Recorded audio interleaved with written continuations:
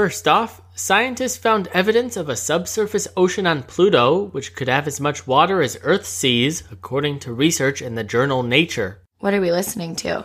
This is Rooster, where we run you through all the day's news bits, everything and everywhere she asks, and I answer. Whose day sucked? A handful of alt-right leaders who had their accounts deleted by Twitter as the company works to crack down on hate speech and abuse. Who had a good day? Michael Jordan, Tom Hanks, and Bruce Springsteen were among the final Medal of Freedom recipients of Obama's presidency. Who do we keep hearing about? Bob Dylan and his Nobel Prize in Literature. The musician won't attend the ceremony in Sweden in December to accept the award, saying he's busy.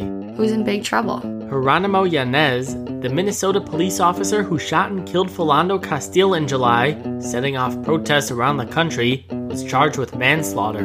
Who else? Ahmed Rahimi, the suspect in the New York and New Jersey bombings from September, was indicted on 8 counts. And 3 Somali Americans in Minnesota were sentenced to 30-plus years in prison for their plans to travel to Syria and fight for ISIS. What are the political things? A day after Paul Ryan was re-elected by Republicans to be the Speaker of the House, Chuck Schumer was elected to lead Democrats in the Senate, while Mitch McConnell will keep that role for the GOP. And Nancy Pelosi announced that she will again run for House Minority Leader. Where's the drama? The Trump transition operation. South Carolina Governor Nikki Haley is reported to be under consideration for Secretary of State. Meanwhile, Rudy Giuliani's business dealings abroad are thought to be an obstacle to him getting that job. And Trump's first wife, Ivana, born in the Czech Republic, is interested in being the U.S. ambassador to the country, and the Czech president said that she'd be a good choice. Who's got something to say? Trump.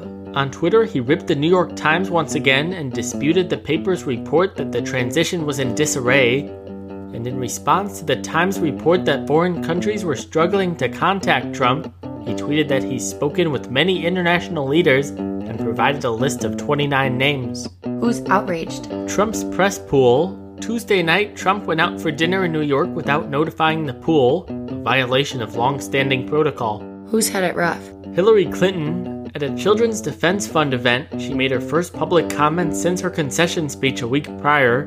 She told the audience that there's been times when she's wanted to curl up and never leave the house again, and she urged her supporters to fight and never give up. What happened far away from us? Germany disapproved of debt relief measures for Greece that President Obama had expressed support for. What do we keep hearing about? Nations being unhappy with the International Criminal Court.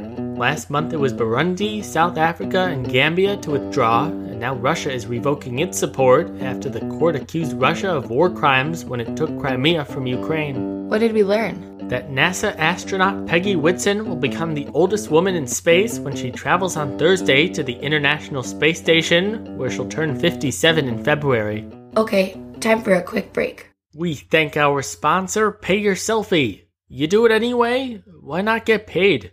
For your selfies, that is. Pay Your Selfie is a free mobile app that, you guessed it, pays for selfies. Download it from the App Store or Google Play and complete hilarious tasks that refresh each week. When your piggy bank reaches $20, cash out and start all over again. Get creative and prove that your selfie game is untouchable. Take selfie, get paid, pay your selfie. Alright, back to it.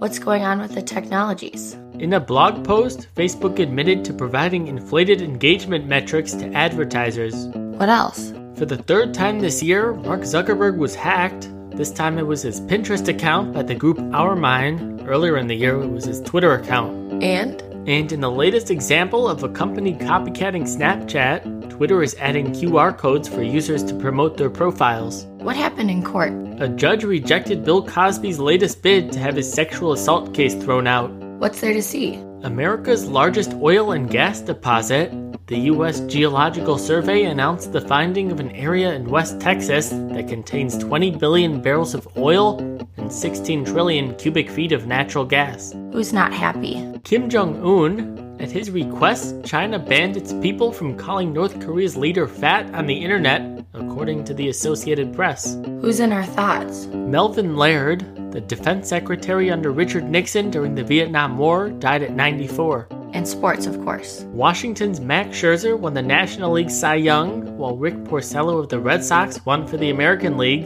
The latter caused Kate Upton to rant on Twitter in a colorful way that her boyfriend Justin Verlander of the Tigers should have won. What else? According to ESPN, the Milwaukee Bucks, Memphis Grizzlies, and Dallas Mavericks won't be staying at Trump hotels. What do the people want? UFC star Conor McGregor wants to fight boxing great Floyd Mayweather and called for $100 million for the two of them to have a boxing match. Who are we thinking of? Big Van Vader, the 61-year-old pro wrestling legend, announced that he has 2 years to live because of congestive heart failure. What's under investigation? Sexual assault accusations by 2 Purdue students against 4 football players. The players were suspended from the team, though prosecutors won't bring charges. You got any gossip for me? Yeah, singer Ricky Martin told Ellen DeGeneres that he recently got engaged to his boyfriend. Who's life getting better for? Laura and George W. Bush. On Election Day, they adopted a puppy in Dallas.